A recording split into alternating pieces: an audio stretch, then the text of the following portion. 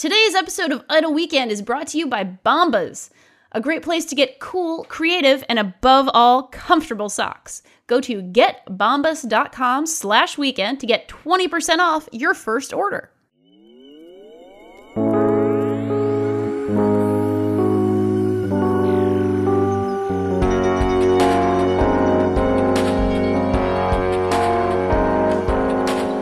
Welcome to Idle Weekend. I'm Danielle Riendo, and I'm here with my co-host Rob Zacny to wind down another week.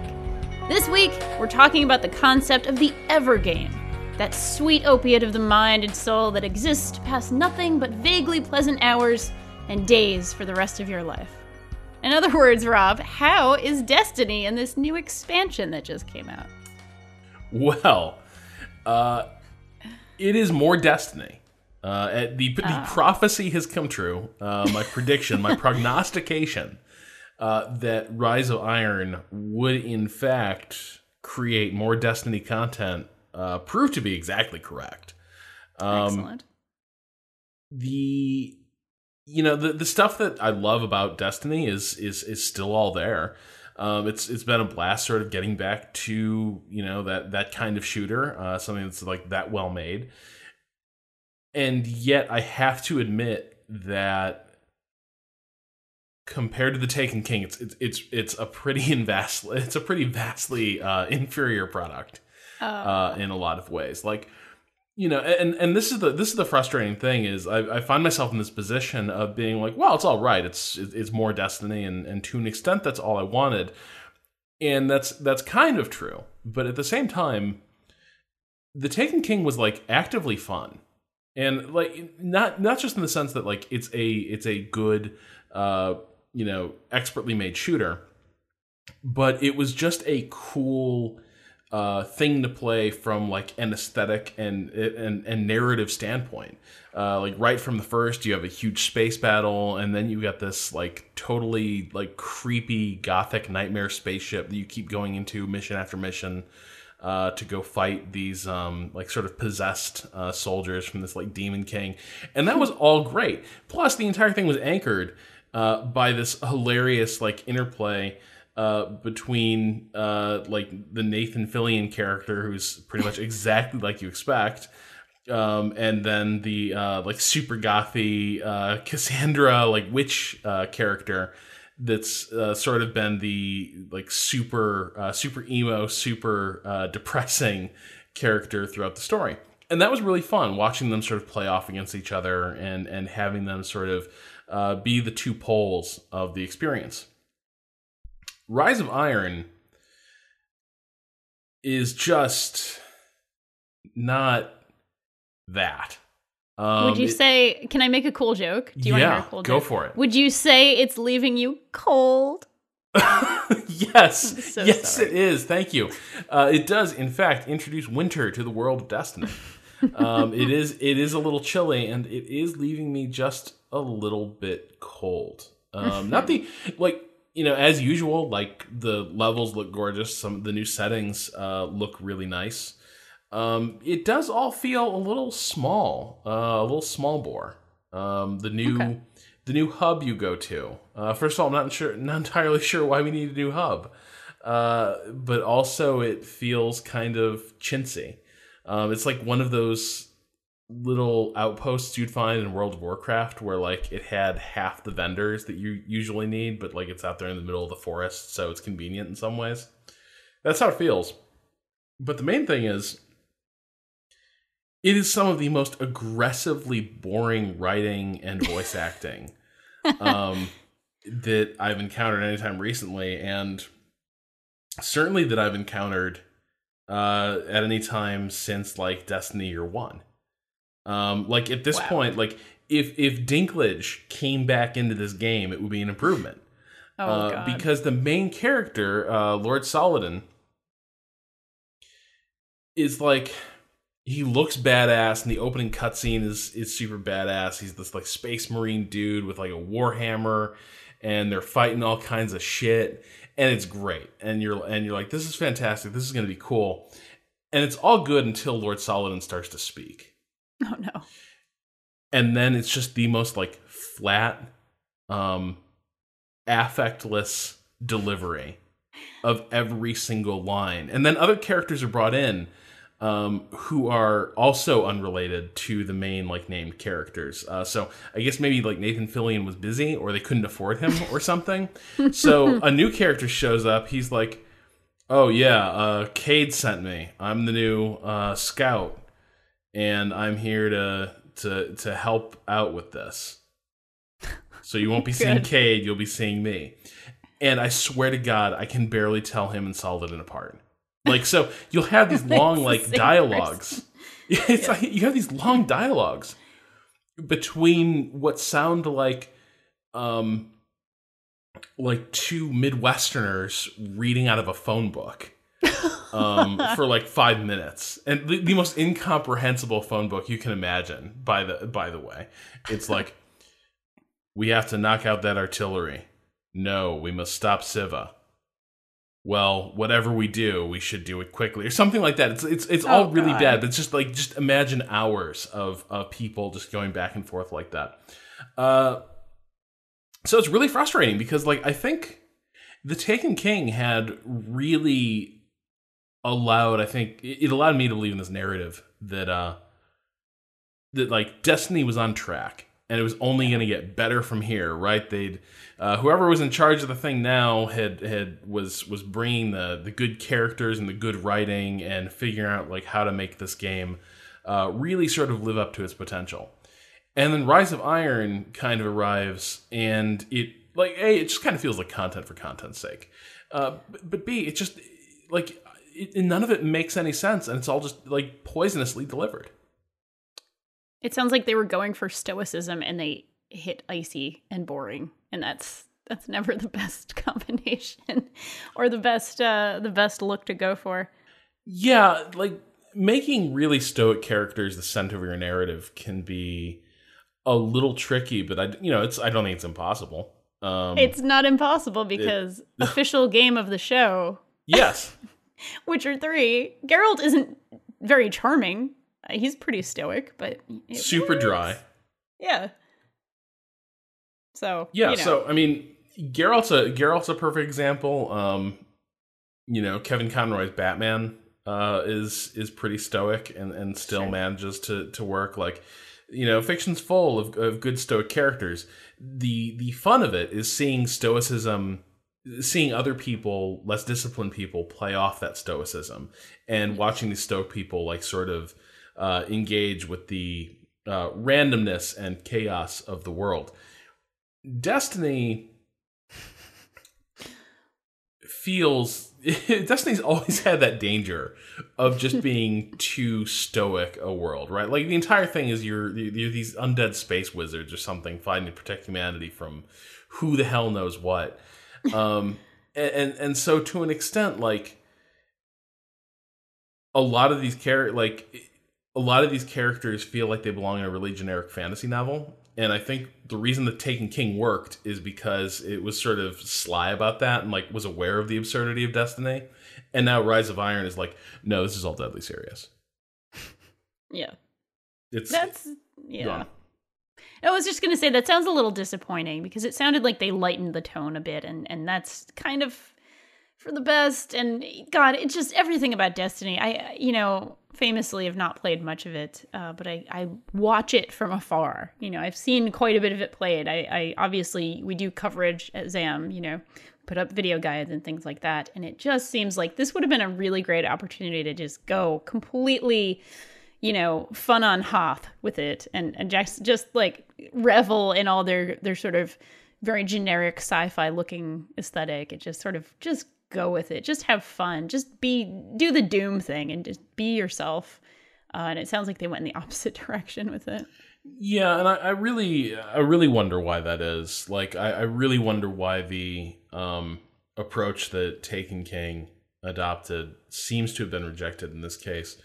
I also would really love to I really wonder at the state of the Destiny story Bible at this point. Oh, God. Because, so the reason it's called The Rise of Iron is it's telling the story of the Iron Lords. What's an Iron Lord? Where do they come into this? That's a great question. Funny you should ask. So in the fiction that Destiny has sort of ponderously established to date, the Traveler shows up. Humanity has a golden age. Then the Traveler's many, many enemies show up and completely destroy humanity over the course of like a couple years. And it ends with Earth like basically being invaded and destroyed. And then the Guardians sort of end up, the Traveler's sort of last burst of strength creates this like stronghold for humanity and creates these Guardians to defend it. Okay, cool. So the Guardians and the Last City are all kind of products of the dying embers of the Traveler, and the Guardians have sort of been keeping watch over the remnants of humanity and fighting these battles for forever since the catastrophe. Okay. Now Destiny's like, oh, wait. We left out the part about the Iron Lords.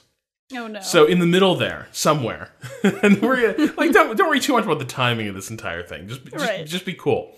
Just go in between, like, sort of before the Guardians, but, like, after the Traveler, but, like, after the collapse, but before the Guardians, maybe the Last City, just really we're not sure. The Iron Lords were around, and they were badasses. They were total, like, Space Marine type, like, dudes and dudettes. And they were kind of fighting the good fight, and they had a really good thing going. And then they sort of flew too close to the sun and unleashed some sort of like cyber plague on the world, and they were all destroyed. And you never heard about these guys because they were all destroyed except for Lord Saladin, who has been an Iron Lord the entire time. But anyway, that's all important now. And now you have to go uncover the secrets of the Iron Lords. Who totally were a thing in this fiction. Don't you worry. This definitely sounds like, somebody sat down their 8-year-old, their very imaginative 8-year-old, and they were like, yes, Sally, I want you to tell me, put a bunch of like Destiny figurines and then in front of her and was like, Sally, I want you to tell me what happened to these lovely people. You can name them too. So, just tell me what happened. And they were like, but I forgot to tell you about the Iron Lords because they also did a thing. Like, that's what this sounds like. Yeah, it's exactly what it sounds like, exactly what it plays like. I don't know what any of this shit is.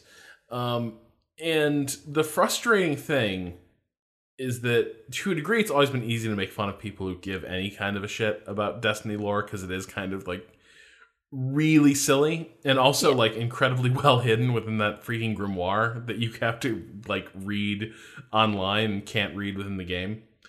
But here's the thing: I've actually had a soft spot for Destiny lore, and especially after the Taken King, where like certain characters started humanizing it. That was kind of nifty,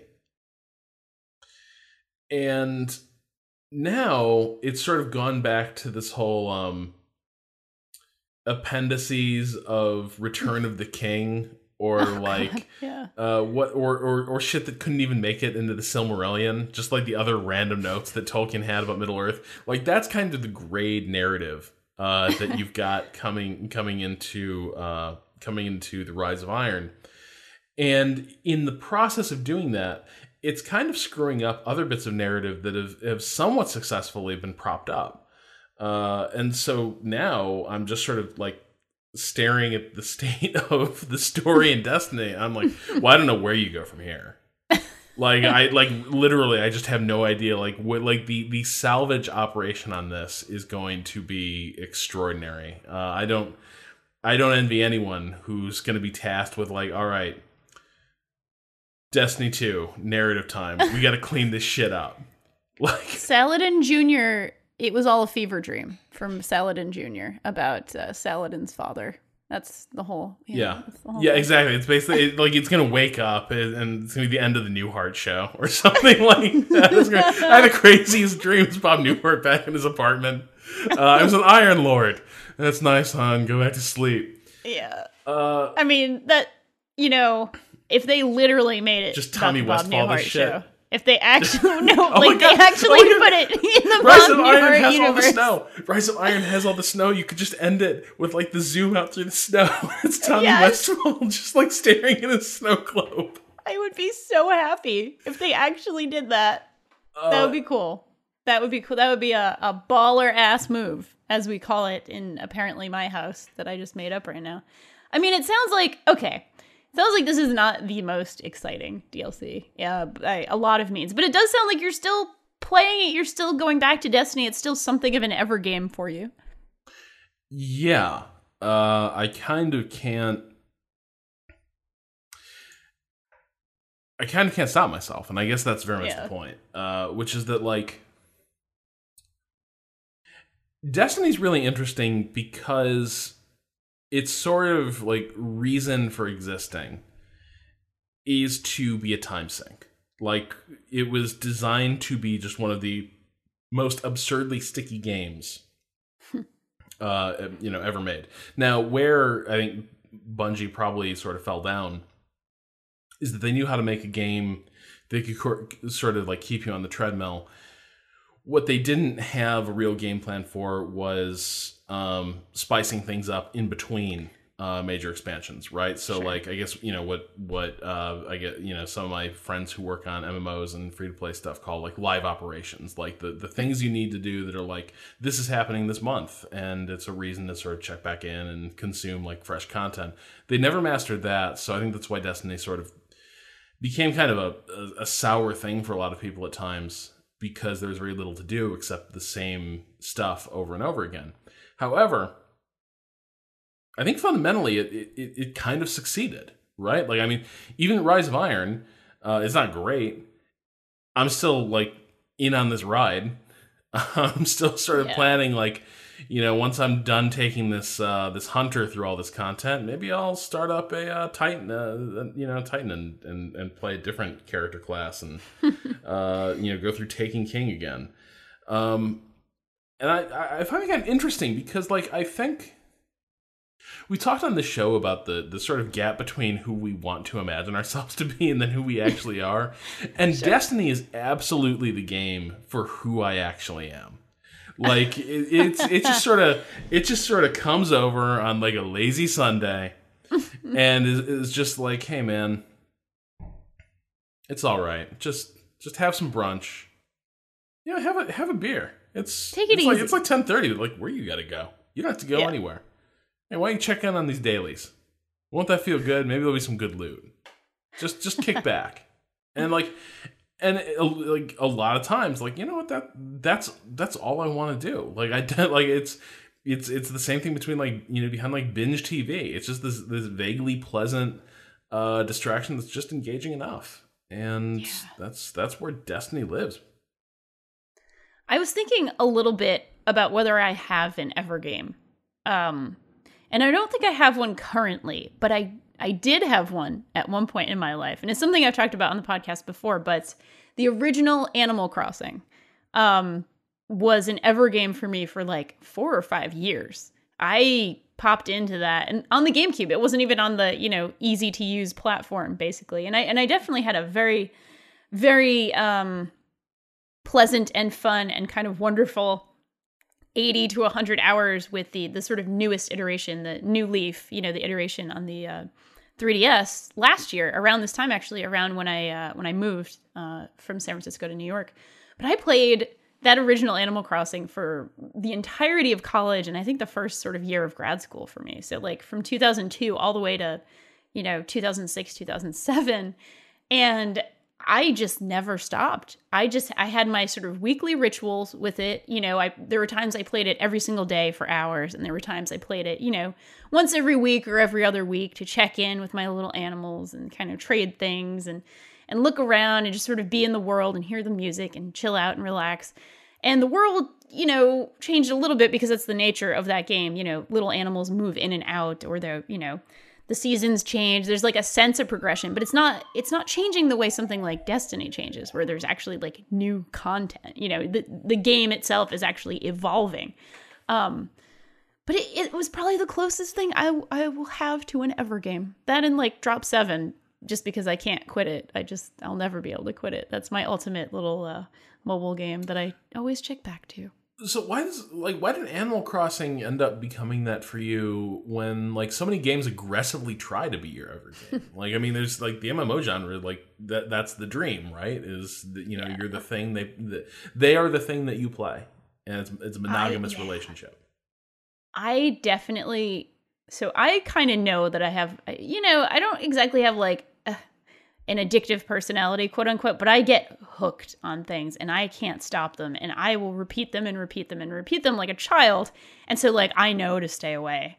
It's like I gotta live clean, man. I can't do that. Right.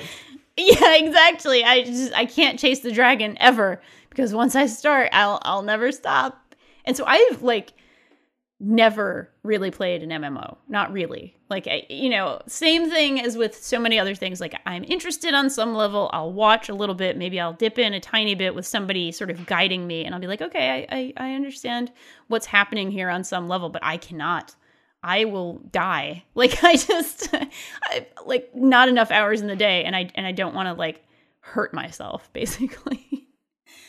With MMOs anyway. I'm not opposed to having an ever game though. Like clearly I have that element of my personality where I like to be in a world that's comfortable and happy, and like a place for me to spend time that's a nice place for me to be. So yeah, I mean, I guess for me it's more based on sort of the world itself rather than the gameplay itself, if that makes any sense. No, it absolutely does. Like, I mean, I think maybe that's a part of Destiny that I tend to underrate, is that maybe one reason that I sort of find it comforting is there's just lots of like expansive vistas and pretty colors, and all that all the time, and missions unfolding in this ritualistic manner. Yeah. I think I wanted No Man's Sky to be an ever game. I think I wanted it to be that. Well, for me. You didn't. A lot of other people sure as hell did. Yeah, I know, right? That's actually a great comparison. So like people have their love-hate relationships with Destiny, but like I think people are fundamental. Like, I mean, I'm playing Rise of Iron. I have my issues with it, but I'm like, yep, this is doing it for me. And No Man's Sky has a lot to offer as well. But it's sort of something about it sort of pisses people off. Yeah, it does. It's because it looks so enticing. It looks like the most beautiful ocean that you'll ever see in your life. It looks like this beautiful ocean of infinite possibilities. But once you jump in, you kind of break your neck on a shallow pool, and it's a little bit of a disappointing thing. And I am definitely on the lighter side of the spectrum when it comes to any kind of distaste for No Man's Sky. I really liked most of the time I spent with it that I wasn't literally mining bullshit, and I really liked what it looked like they wanted to make, basically. But I do kind of understand the grievances with it, and I do kind of understand the disappointment with it when it's just, oh my god, just so pretty and so beautiful, and you just want to hold it in your hands and it just slips through like a million grains of sand, kind of. Is part of it also when I think of the games that have functioned as ever games for me, like they also tend to be the ones that either have really explicit progression mechanics, like Destiny is completely a loot chase after a point. But a lot of my sort of ever games tend to be games that allow me to have goals that move and change over time in a way that is satisfying. Like, Civilization, it's not that you're just playing one more turn. It's really that you want to play 5 more turns, because in 5 more turns you get the thing that does the other thing. That's what you're playing for. In 5 more turns, that ironworks is going to complete, and then that city's going to be like 50% more productive, and then it's going to be on, and that's going to be awesome. And you look forward to that moment. And the genius of Civ is that it sort of can reinvent itself with every fresh new game. You're sort of racing to colonize, expand. It's why it has late game problems, because those goals, you start running out of goals, and it starts to funnel down to a couple of the same goals again and again. But you can always go back and start the chase anew. With Destiny, there's always a There's always some other. You're always sort of trying to push your light level a little higher, and this is where I started to break. You're trying to get more exotics to consume and pump into your other exotics, and it becomes a real nightmare. But the point is that you're doing something that, after a point, is very familiar and not mindless, but also like not a completely new and particularly taxing problem, in the service of finding some reward that will excite and empower you in some way. Whereas if a game has a lot of the moving goalposts and a lot of the endlessness, but doesn't have the payoffs, and No Man's Sky kind of didn't have the systems to support, real progression type payoffs, then you're kind of left with, well, how satisfying is this intrinsic reward? Right. And I guess in No Man's Sky's case, it was not. Yeah, I think you're absolutely right about that. And it also, it has to be said that, like, shooting things is at its base level, if it's done well, it's kind of fun, right? It's kind of fun to shoot things. Mining is not fun at all, like, whatsoever. I don't think so. At least the way it's put together in No Man's Sky, like, it's not fun to have to go get a bunch of bullshit just to get back in your spaceship and do the thing that you really want to do. It felt like a chore to me, as opposed to, hey, you know what's fun? Target practice. It's like an intrinsically kind of fun mechanic. So there's a little problem with that too. If only they had just done a photo safari game, and the intrinsic fun becomes comparing your weird photos with other players and actually getting points from that instead of mining, it would have been a beautiful love story between me and No Man's Sky. Yeah. Alas, it was not. I am really curious. Like, obviously Destiny 2 is the word is out there about what that's probably going to look like. It's probably going to be a very different kind of thing. It's going to be a PC game probably for to some extent. But I do kind of wonder.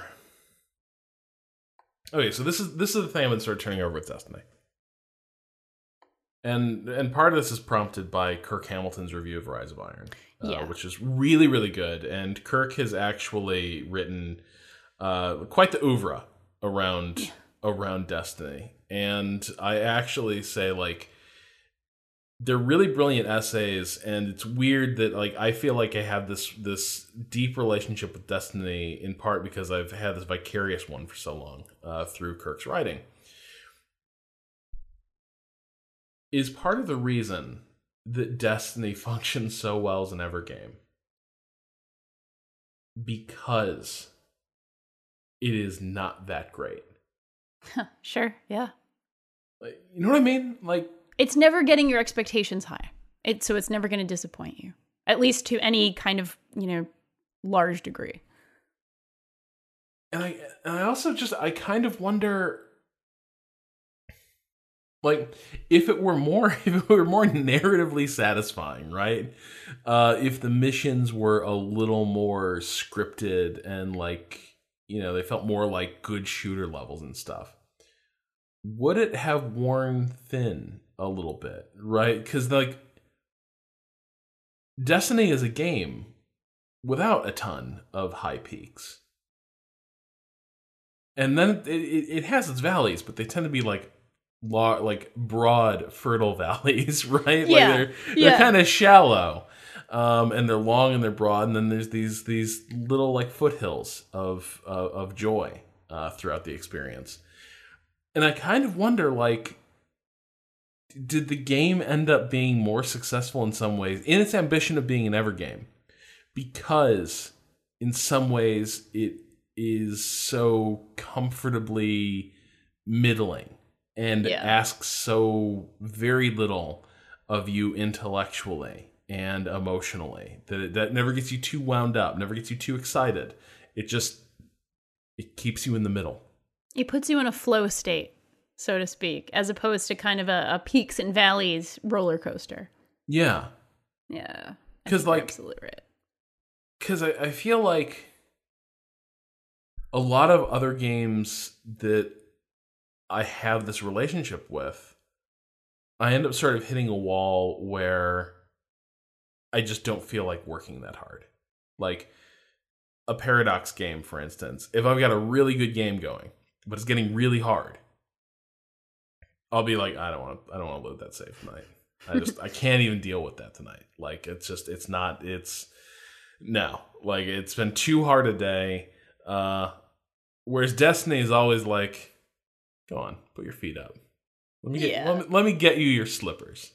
It's a buddy with a beer, as opposed to an intellectually challenging conversation with a rigorous intellectual friend. Yes. Destiny is Vince Vaughn. Yes, he's your bro. Yes, he's your bro. He's always gonna be there for you. You can rely on your bro. Right. Yeah. Right. Whereas other games, they're like, they're like Brad Pitt or something like that, where it's like, which one are we getting here? Is it going to be what ride are we going on? Is it going to be 7? Is it going to be, or are we going to Mr. and Mrs. Smith? I don't know. Or Benjamin Button, even. Yeah. I mean, I actually kind of like that movie, maybe more than I should have. Oh, we're gonna have to talk about that sometime for sure. Oh no. But yeah, like so that's where I ended up. Is I think Destiny kind of succeeds even better as being the Evergame, because in some ways it's this really flawed, hacked together thing that has the core parts of it work really, really well, and everything around it is kind of ramshackle, right? It's like the shabby like beater of a car with a Ferrari engine inside. Yeah. And I really wonder if Destiny 2 can sort of recapture that, because with Destiny 2 they're going to fix all this stuff, and I really wonder, like, in the act of fixing it, will it kind of no longer be Destiny?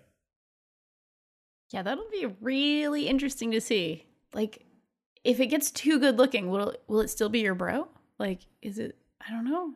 Yeah. Or is it going to be too much? Is it going to be too much to deal with your bro? And then you're just like, well, I'm going to go play Destiny 1 for a while. See you later, buddy.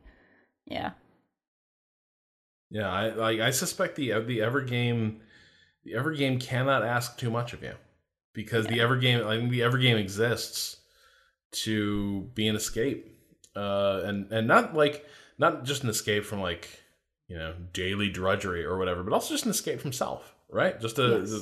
My brain needs to be tied up with a very harmless, moderately taxing problem, just enough to make me stop thinking about everything else. Yeah. I think yes. Maybe I need an Evergame. Maybe that will, maybe I should play Destiny. Maybe I should just play this damn thing and see what's up. I think we all need an Evergame. Yeah. Maybe my Evergame is just Twitter. Maybe that's just No, that's Twitter. A terrible Evergame. No. Destiny 2. We're going to get you off Twitter on Destiny 2. It's all right. That sounds good. We'll switch addictions. That'll be very good. It'll be excellent. All right. I think that's probably a good place for us to move into our weekend correspondence. But first, a word from our sponsor. Danielle, come here. Look at these socks. Feel these socks. Oh, damn. Hell yeah. Got my Bombas. How is the sole this soft? Because of a reinforced footbed made of high-quality cotton, Danielle. It's like you've wrapped a freaking cloud around your foot. Oh my god, how do I get in on this? Easy. Just point your browser to getbombas.com/weekend and get your 20% off of your first order. Whoa, Rob, did you know that by getting a pair of Bombas, it's like you donated an extra pair to a homeless shelter? And I'm not talking about some ratty old used gym socks. That's not how Bombas roll. They're not chucking a trash bag full of old socks into a Goodwill box at 2 a.m. and then climbing back inside their 1982 Lincoln Continental and driving off into the night. They're donating a durable, custom-built sock to shelters, because socks are one of the most requested items of clothing. I didn't even know that, Danielle. I thought I was just enjoying some comfy crew socks for myself, and the hell with everyone else.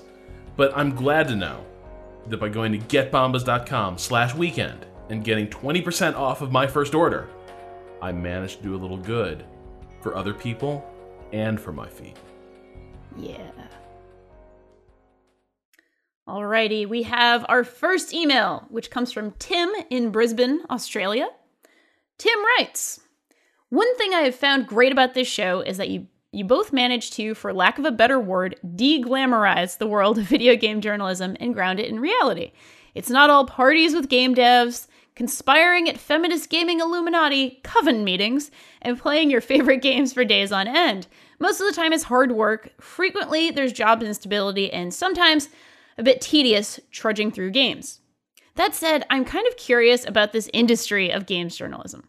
Obviously, it's not worth asking, how do you get into it? Because it seems like to be one of those lines of work where there are many different ways someone can enter. But possibly it might be worth asking, how did you two get into it? And do you have any advice for someone getting a foothold in the industry? Keep casting those pods, Tim." Well, Tim, I worked at the American Civil Liberties Union for several years. So I basically had a busy nonprofit job, working in, the sort of wanting to do good sector. And I freelanced forever. That's the sort of the real answer. Since like a week after I was out of college, I had started freelance writing. I did a lot of movie reviews at first, and then I started, writing for free, as I think a lot of us did, at sort of smaller gaming sites. And I freelanced for 7 years, actually, before I sort of got the call from Polygon to do this full time. And I sort of jumped on it, thinking, well, hell, this opportunity is never going to come around again. And if I want to write words for a living and do video for a living, I'm just gonna have to do it. And there I went. And that was kind of my story. Media is a shit show right now. To get into any kind of media, the online advertising model has turned into molten poo. And it's a little hard to find a full-time job in this field. But I would encourage anyone who really, really loves it and really, really wants to do it to work full-time in something and freelance. Have a job and a steady paycheck, unless you live in one of those cool countries that you get things like healthcare for being a citizen, in which case I guess you have a little bit more leeway. But I would encourage anyone to try to work full time and do the other thing on the side. Sometimes the side gig becomes the real thing. Sometimes it doesn't, but at least that way you get to kind of eat and survive. Yeah, you asked this question at a really complicated time in my life. Yeah. I have a lot of mixed feelings, which means I'm probably not going to get into them because I feel like any advice I can offer is super compromised. I will say that, okay, so how I got into it really was a lack of better options. So I graduated college in 2007. Nice. And the economy was already bad in large parts of the country in 2007. People asked oh, it's 2008 where we realized there's a problem. No, 2008 is when coastal media discovered there was a problem. But man, if you were searching for a job in the summer of 2007, you got the sense that people weren't feeling optimistic about where things were headed. There were a lot of resumes going out and never being heard back from. There were a lot of, you walk in through the door, you hiring, walk right back out. Yep. So, 2007, I ended up just kind of working a string of really garbage jobs. And one of them was almost like a data entry job.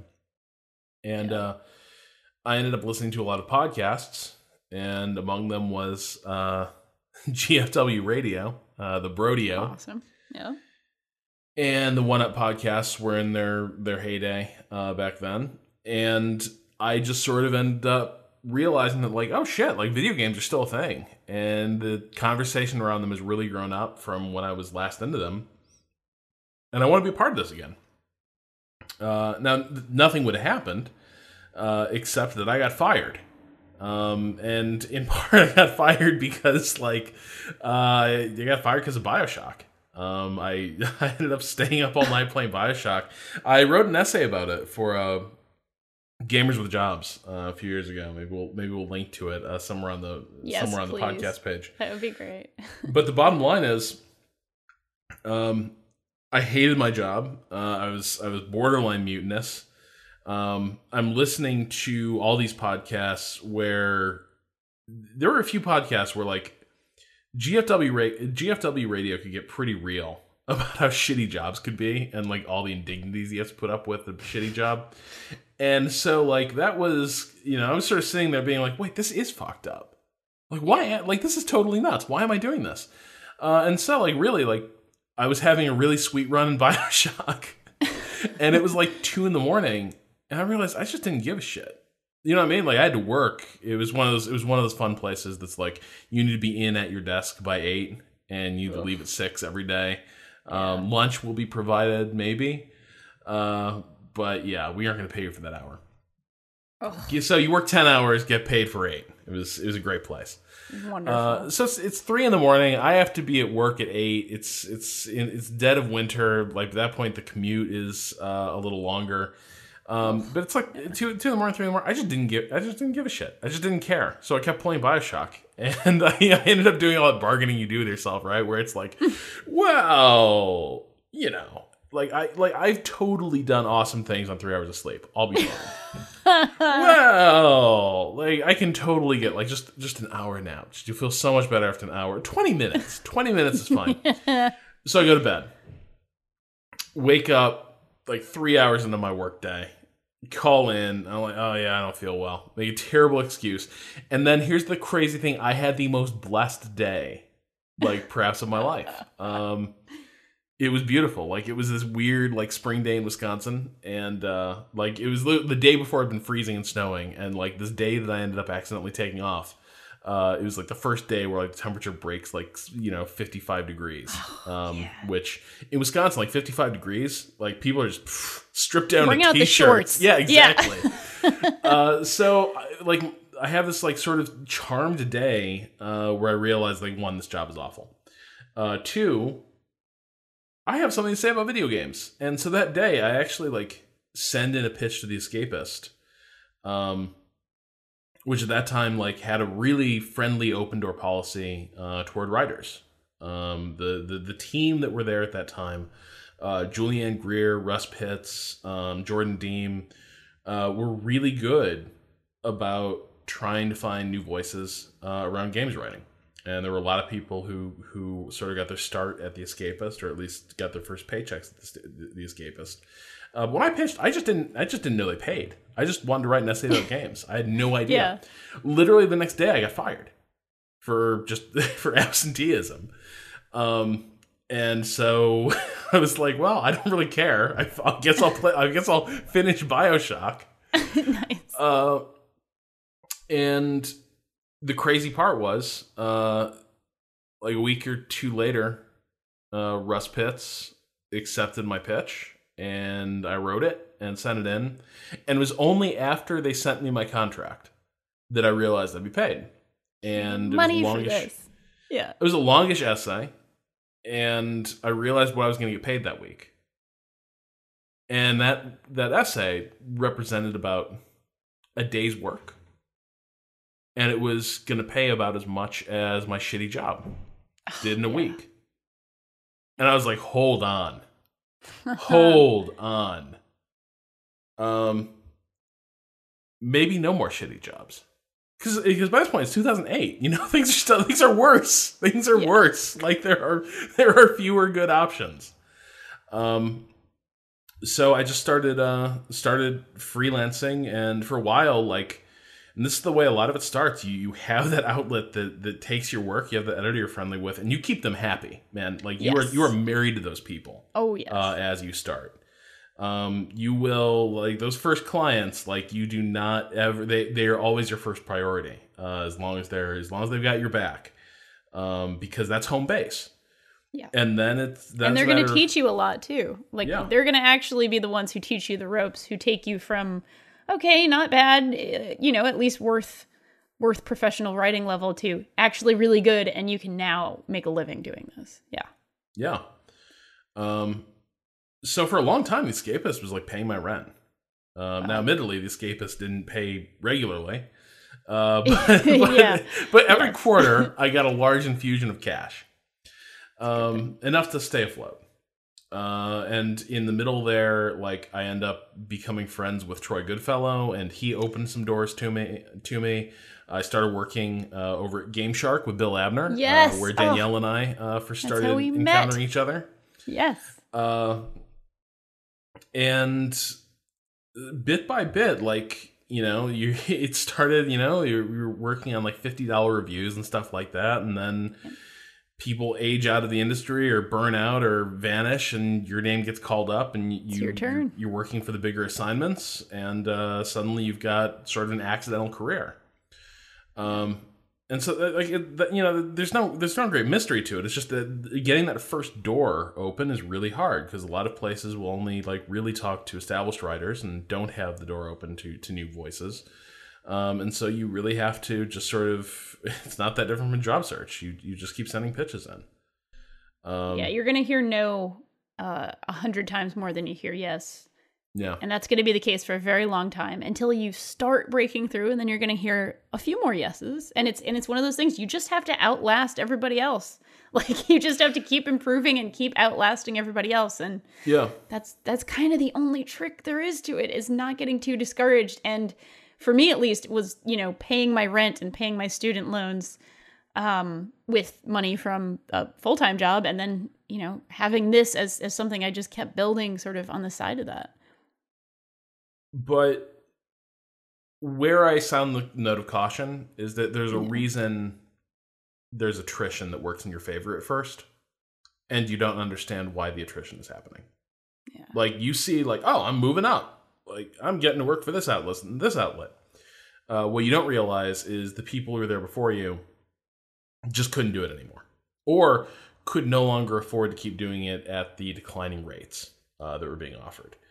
And so after a point, it's very easy to end up feeling like you've ended up in a sort of a trade that is devoid of a career. Yeah. And that is a bit of a trap. And I definitely felt as a freelancer sometimes like I had fallen into a bit of a trap where, like, I had a lot of skills that were in demand, but only up to a point.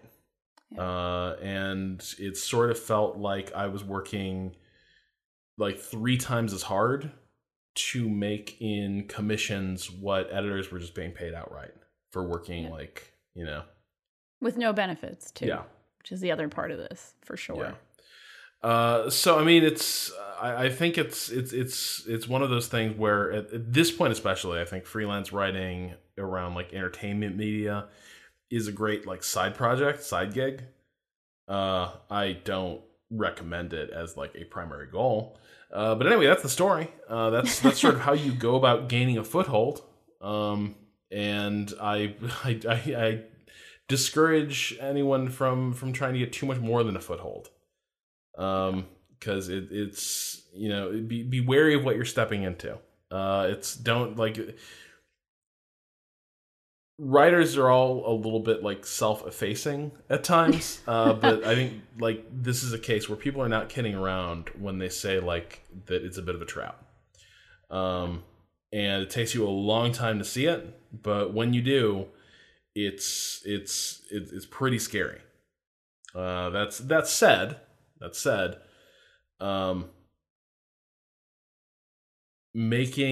struggling to make a decent living as a games freelancer still beat the shit out of working a mediocre job for a similarly decent living, where you've got to really sort of like forego dignity, self-respect, time off, that kind of shit.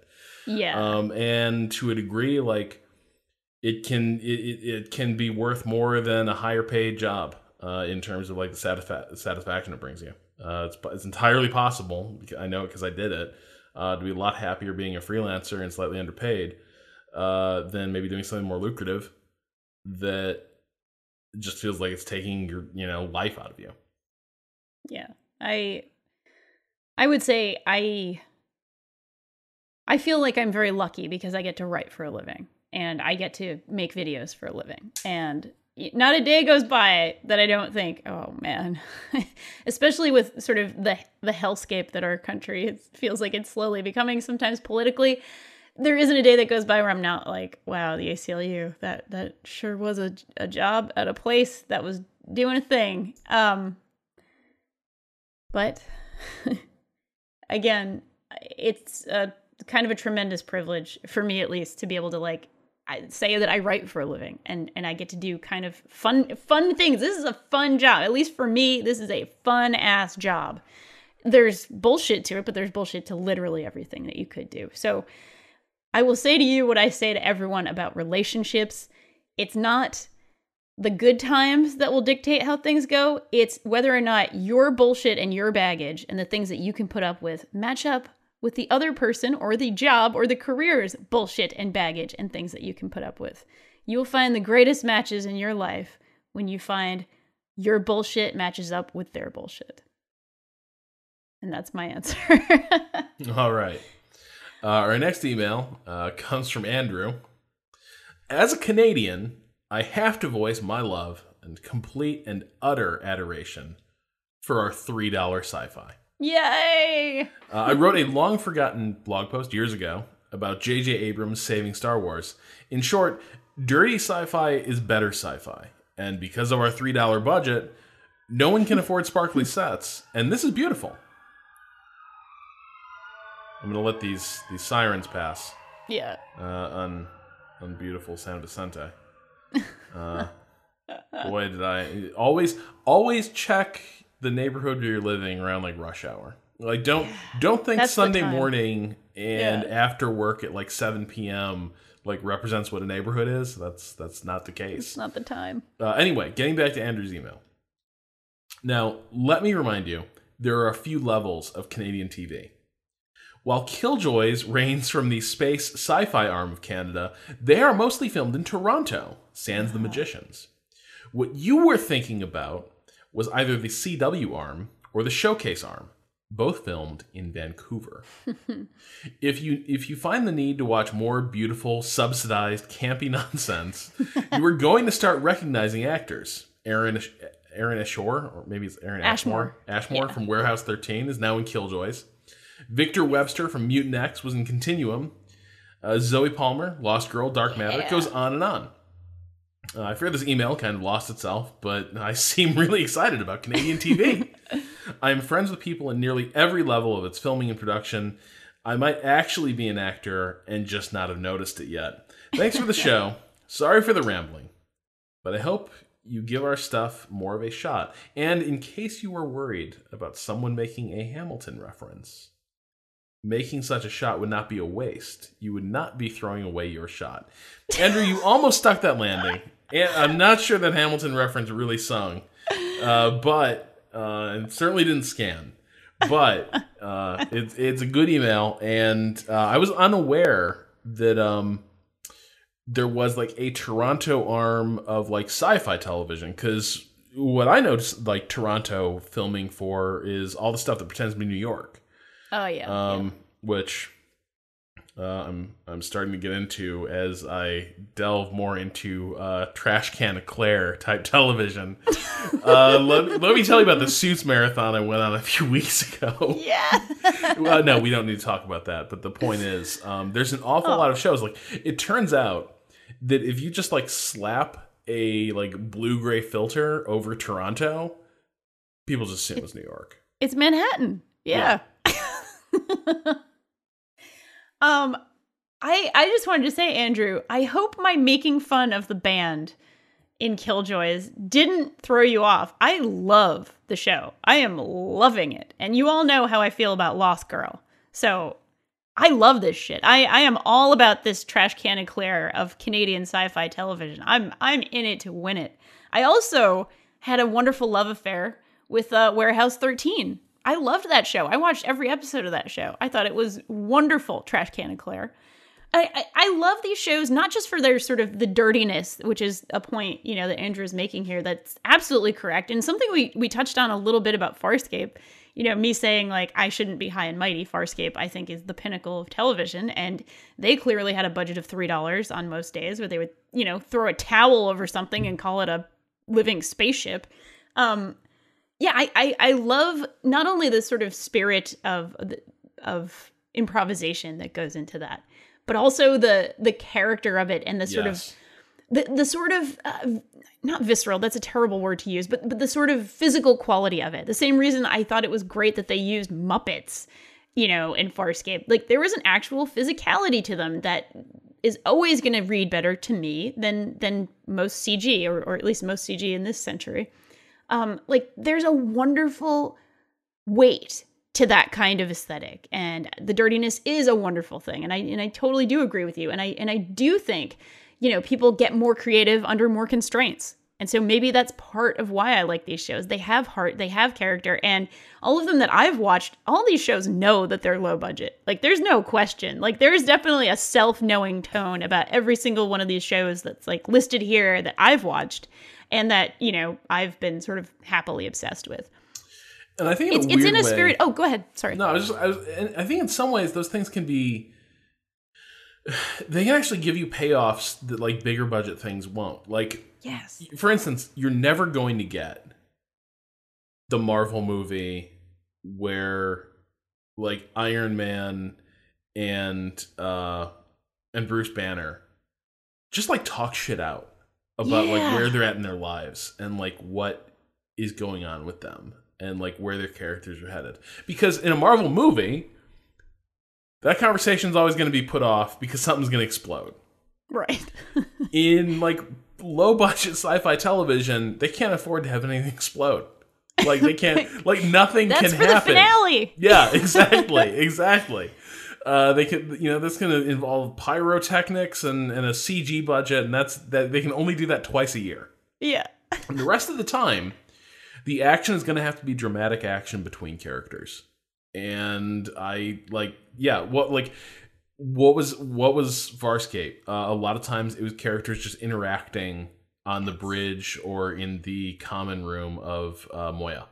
Yes. And like how many ways can you spin those interactions? And it ends up being magical because at that point the characters are also nuanced and so shaded. In a way that's something where you have the option to just have plot occur, that will be an escape hatch from character development at times. And I think Danielle, you and I tend to be more character development type people than like plot people. I think you're absolutely right. Absolutely. The only thing I was going to say is I hope that Andrew understands that I say these things with love and affection when I talk about the DP's, friend's band kind of thing. Like you're really worried that Andrew's like in that band, I think Andrew actually you were like is in the really band. Concerned. Andrew, I'm sorry. Was the musical reference? I'd rather the music be terrible and the show actually have heart and character than, something soulless and pretty. But secretly you kind of wish that maybe that band went away and they found a different garage band. Maybe they can find another band. I don't, I'm sure it's fine. The people who do the music for Lost Girl, that's them. Get them. I'm sure they're all working on the same network. How busy can Bear McCreary really be? How busy can he be? I mean, I'm sure he's got like a couple of hours, for their it's just a little score. Cut of the $3 paycheck. Yeah. Oh, so good. All right. Our next email was an anonymous email, and this person writes, on the most recent cast, you guys had a conversation about media that was very good at combining levity and darkness, and I was immediately brought back to Infinite Jest. I've slowly been climbing that mountain over the last few months. I'm about 2/3 through it. I'm amazed at how almost every main character has so deftly moved from being caricatures and strange punchlines from the mind of a hyper-educated logophile. Logophile? I've never actually heard that word. I'm sorry, that took me out of the email. My apologies. Hyper-educated logophile. But they actually have very deep pathologies and often find themselves stuck in some of the most powerful ruts of modern American thinking. I have a birth defect that manifests in fairly severe facial paralysis. I can't smile, I don't have any lateral eye movement, and I have some speech difficulties, although those have become more and more minor as time has gone on. Not many pieces of entertainment have ever really captured the feeling of otherness in a way that spoke to me about my life, but there's a segment in Infinite Jest that definitely does.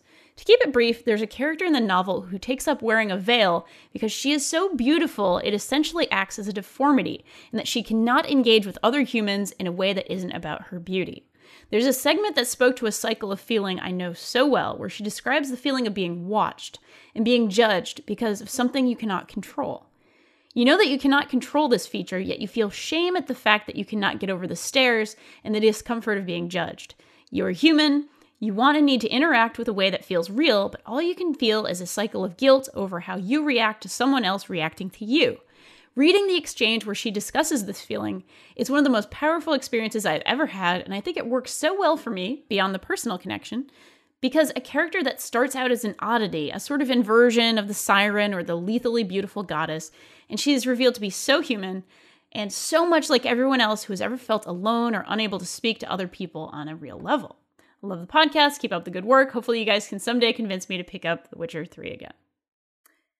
Thank you for that beautiful email and the personal story. I always want to thank people for writing in with that sort of stuff because it's good. That kind of gets me right there. And yeah, I would probably put Infinite Jest as you know, if you put a gun to my head and said, "What's your favorite novel?" I would kind of have to say Infinite Jest, just because it's one of the incredibly few books that I've read in my life, novels that I've read in my life, that I continually, I read it a couple of years ago, but I continually just find myself staring off into space thinking about those people and what they went through, and thinking about how much sort of just empathy that David Foster Wallace had when writing them, and the way he just humanizes everyone, the way that this person describes is like kind of magical and kind of genius. And man, it's really good. And holy shit, I learned a lot about tennis when I read that book. That's sort of one of those books, like Leaves of Grass, that's definitely like on my list of like things that one day I will assault.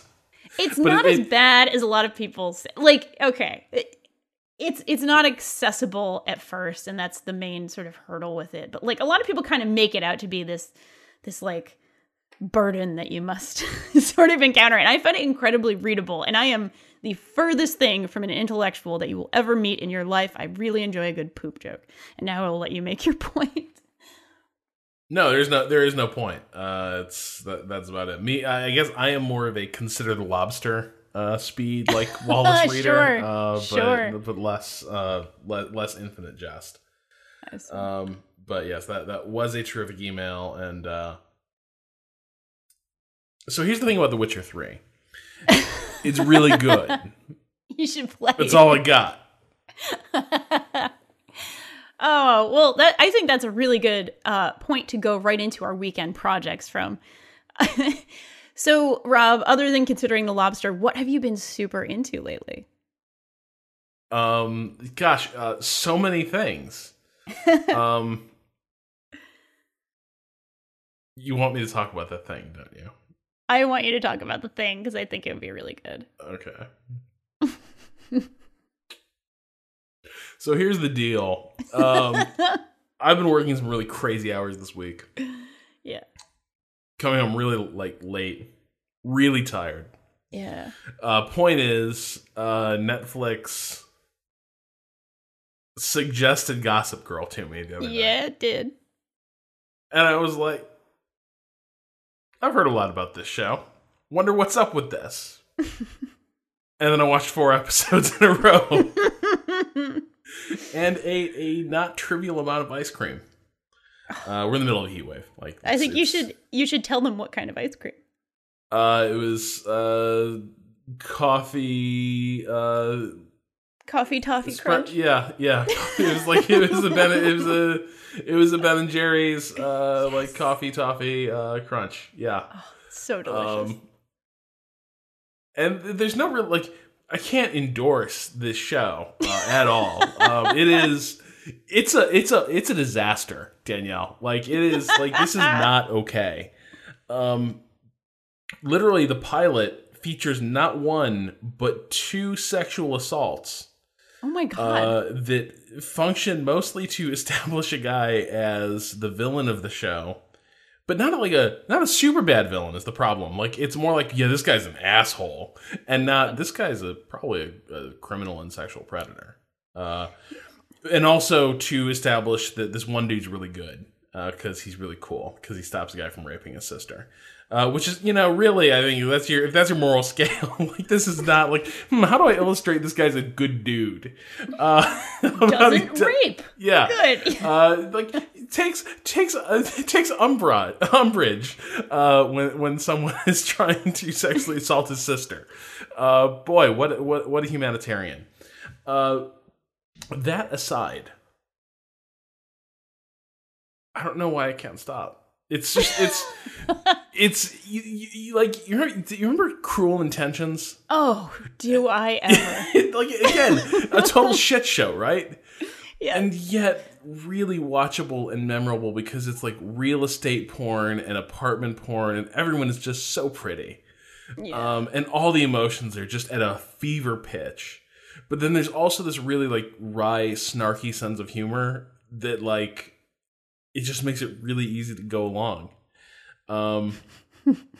And so like it's this is not something that happens very often for me. It's happening increasingly because I'm living alone in Los Angeles. Yeah. But yeah, so I watched a bunch of Gossip Girl. I have huge reservations, but I'm gonna keep watching more. Like there's like, I guess my concern about shows like this is that I suspect their brand of personal like drama and like relationship drama and the sexual politics around the show, I always suspect that like you're being lured out onto the ice, and eventually it's all going to crack and give way, and you're going to realize, oh my God, this thing was poison the entire time. And that's my fear with the show. Yeah. I really think there's a parallel to be drawn here with the ice cream, with the toffee coffee bar crunch. There's a lot of toffee in that thing. I was real happy. Delicious. Yeah, it's so delicious, and it feels so good when you're eating it, and it is just like expertly crafted. Like Ben and Jerry's ice cream, by the way, better than your West Coast ice creams, and I say that as someone who enjoyed living on the West Coast. You know what Ben and Jerry's gets? That you just want. You want big candy in your ice cream. Candy. Yes. Yes. Yes. And that's the thing. So I'm having this ice cream, the coffee, toffee, crunch, whatever the fuck. And the thing is, just like Gossip Girl, yes. Occasionally it pays you off with a big bit of like fan or taste bud service when your spoon wedges up a big like paving stone slab of toffee. And you're like, hell yeah. It's like an entire candy bar. Oh my God, you really nailed it there. You really nailed it. That is a true pleasure in life. No, I mean, what is like a show that pays off to the shippers? Then like, here's your big chunk of candy. Like, you've been waiting for this. Like, you've been going through all this tasty ice cream and it's been good. Yeah. But you've been waiting for this part where these two pretty people get together. Exactly. And that's your big slab of toffee. So delicious. It's addictive and delicious and probably not good for you at all. But man, when that's what you want, there is nothing else. There is just, the world could end. Everything could turn to flames around you. But if you get that big chunk, that whole candy bar, you are sailing. So, but I guess, to be a little more serious about this thing, I don't fully understand my fascination with what is largely a cast of vaguely repugnant characters. Just totally screwing each other over. And the show has, I think, no real sense of like moral stakes to any of this. Like, the whole like the sexual assault stuff in the first episode is kind of your tell, right? Like when a show goes that route, and then blows it off completely. There's no consequences. Like, no, like, one of the girls who was the victim in one of these things never refers to it again, basically. She was like, boy, that party sucked. And that's the last we hear of it, really. I hope he doesn't tell stories about me. Oh, God. Yeah, and so, like, I know, like, there's no way this leads anywhere good. But at the same time, in the meantime, you're kind of swept along on this ride as you watch these people just veering from one, like, opera scene, like, you know, level of emotion to the next, right? They're always, like, it's nothing but big scenes. It's nothing but, like, agony and ecstasy. And I guess that's kind of the fun, is like where your sort of adult serious dramas, I think, are a lot more like realistic in that things exist in the middle and things take a longer time to build and pay off. And then it takes time for new things to sort of take shape. Yeah. Like, this show has no time for any of that. Like, we have places to go. We have people to ship. We are just going to whip through this thing at a high rate of speed. And it's always going to be like Sturm und Drang. And I guess, you know, last night, that kind of worked for me. I watched 4 episodes. We'll see if I watch 4. You just want to be entertained. Yeah. Yeah, we'll see if I watch 4 more with the, you know, now that my apartment is actually cool enough to sleep in. Maybe I won't, but yeah, so that's not a weekend project. I don't endorse that for anyone. But it is this weird thing that happened to me for reasons I can't fully process. I'm going to be watching this one with great interest. And I'm going to watch how this develops in you. This very special episode that's happening to you right now. I spent my weekend. I'll briefly note this and then speak about my endorsement because this isn't really an endorsement that everybody can kind of go get. I went to Universal Studios, the Halloween Horror Nights, the one that is in Orlando. I've been to the one in Orlando before and the one in Hollywood. And what it is a sort of a special event that the theme park throws every September and October. They sort of dress up some of their attractions as haunted houses. You know, the carnival sort where there's people in costume who jump out and scare you. But they are incredibly high-end, high production value haunted houses that have narratives and a lot of detail and sort of professional lighting and professional makeup. And basically they feel like going to a whole bunch of really small, short, expertly crafted horror games. And they are incredible and wonderful. And if you have the time and budget to go to one of these events, it is the most fun Halloween thing I think I've ever done. It's really, really fun, really, really awesome.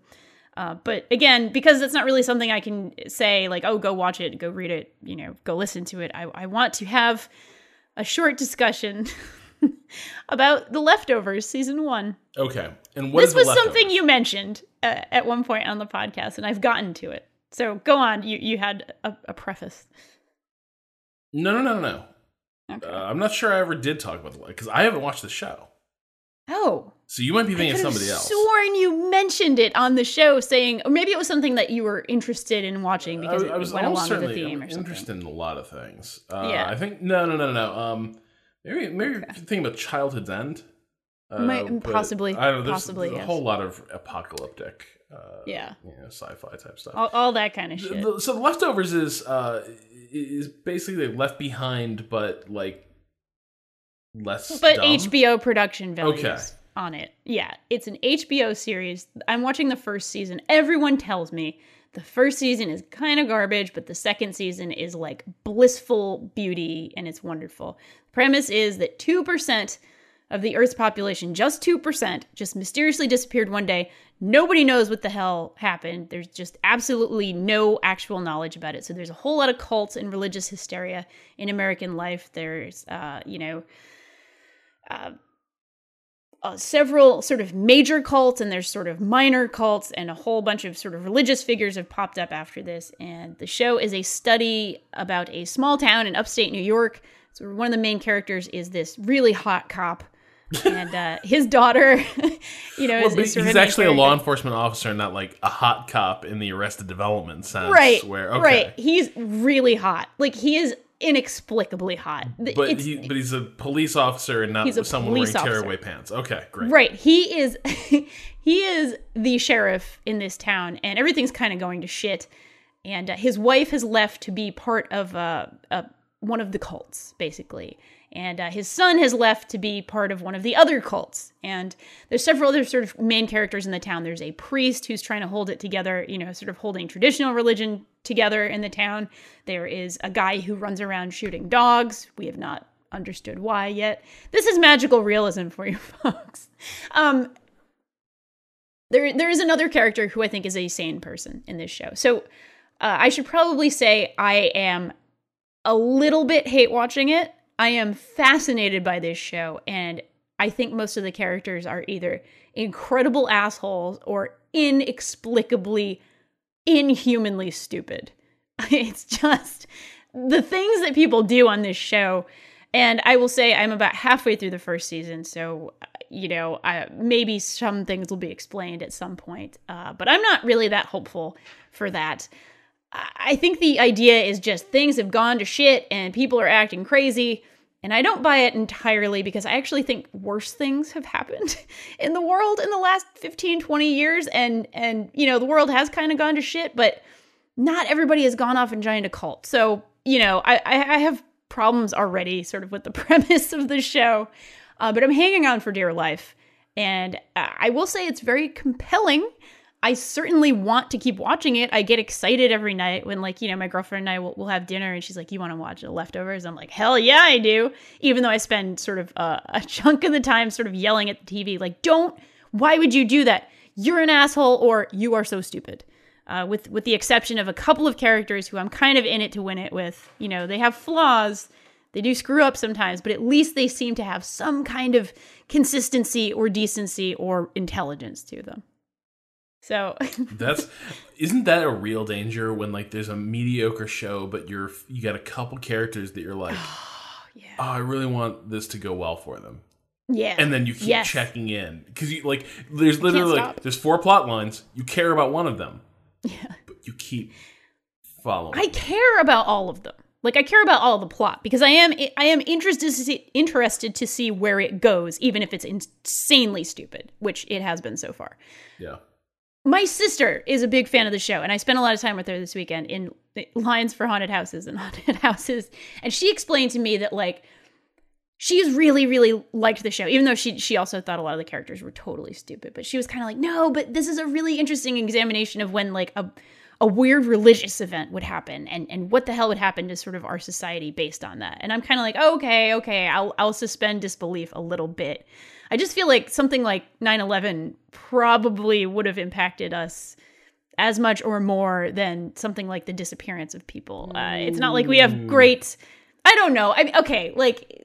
It's a total apples and oranges thing. I know there's a complete religious context to this, things are unexplained, but okay. The difference is okay, so I think World War II basically kills 1% that's a better of the example. World population. Yes, better example. But the thing is that all fits within our sense of ontological possibility, right? This is reality. That is still a thing that can behaving happen according to its rules. Yes.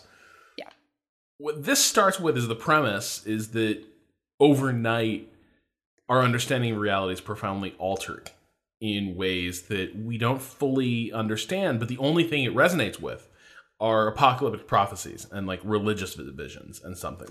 I think if 2% of the population were just gone tomorrow, I do think that would profoundly alter and wreck a lot of societal foundations. But part of me thinks that. Part of me also thinks that in a month, people are well, I guess they're not coming back, and life would go on.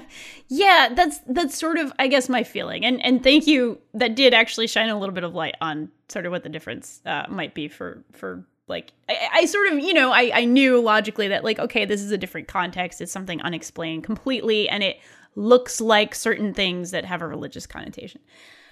It's maybe a goofier version of sort of what happened in the movie Contact, when people, when there was there was contact with aliens, and that actually, that caused certainly some activity on the fringes, but it didn't cause all of American society to kind of come to a standstill. It affected things, but people adapted. And I think that human beings are only good at one thing, and that is adaptation, and sort of taking these things, these big ideas, and these fundamental rockings of our understanding of the world, and just kind of being like, well, all right, and moving on with it. I think that's the only thing we're good at as a species.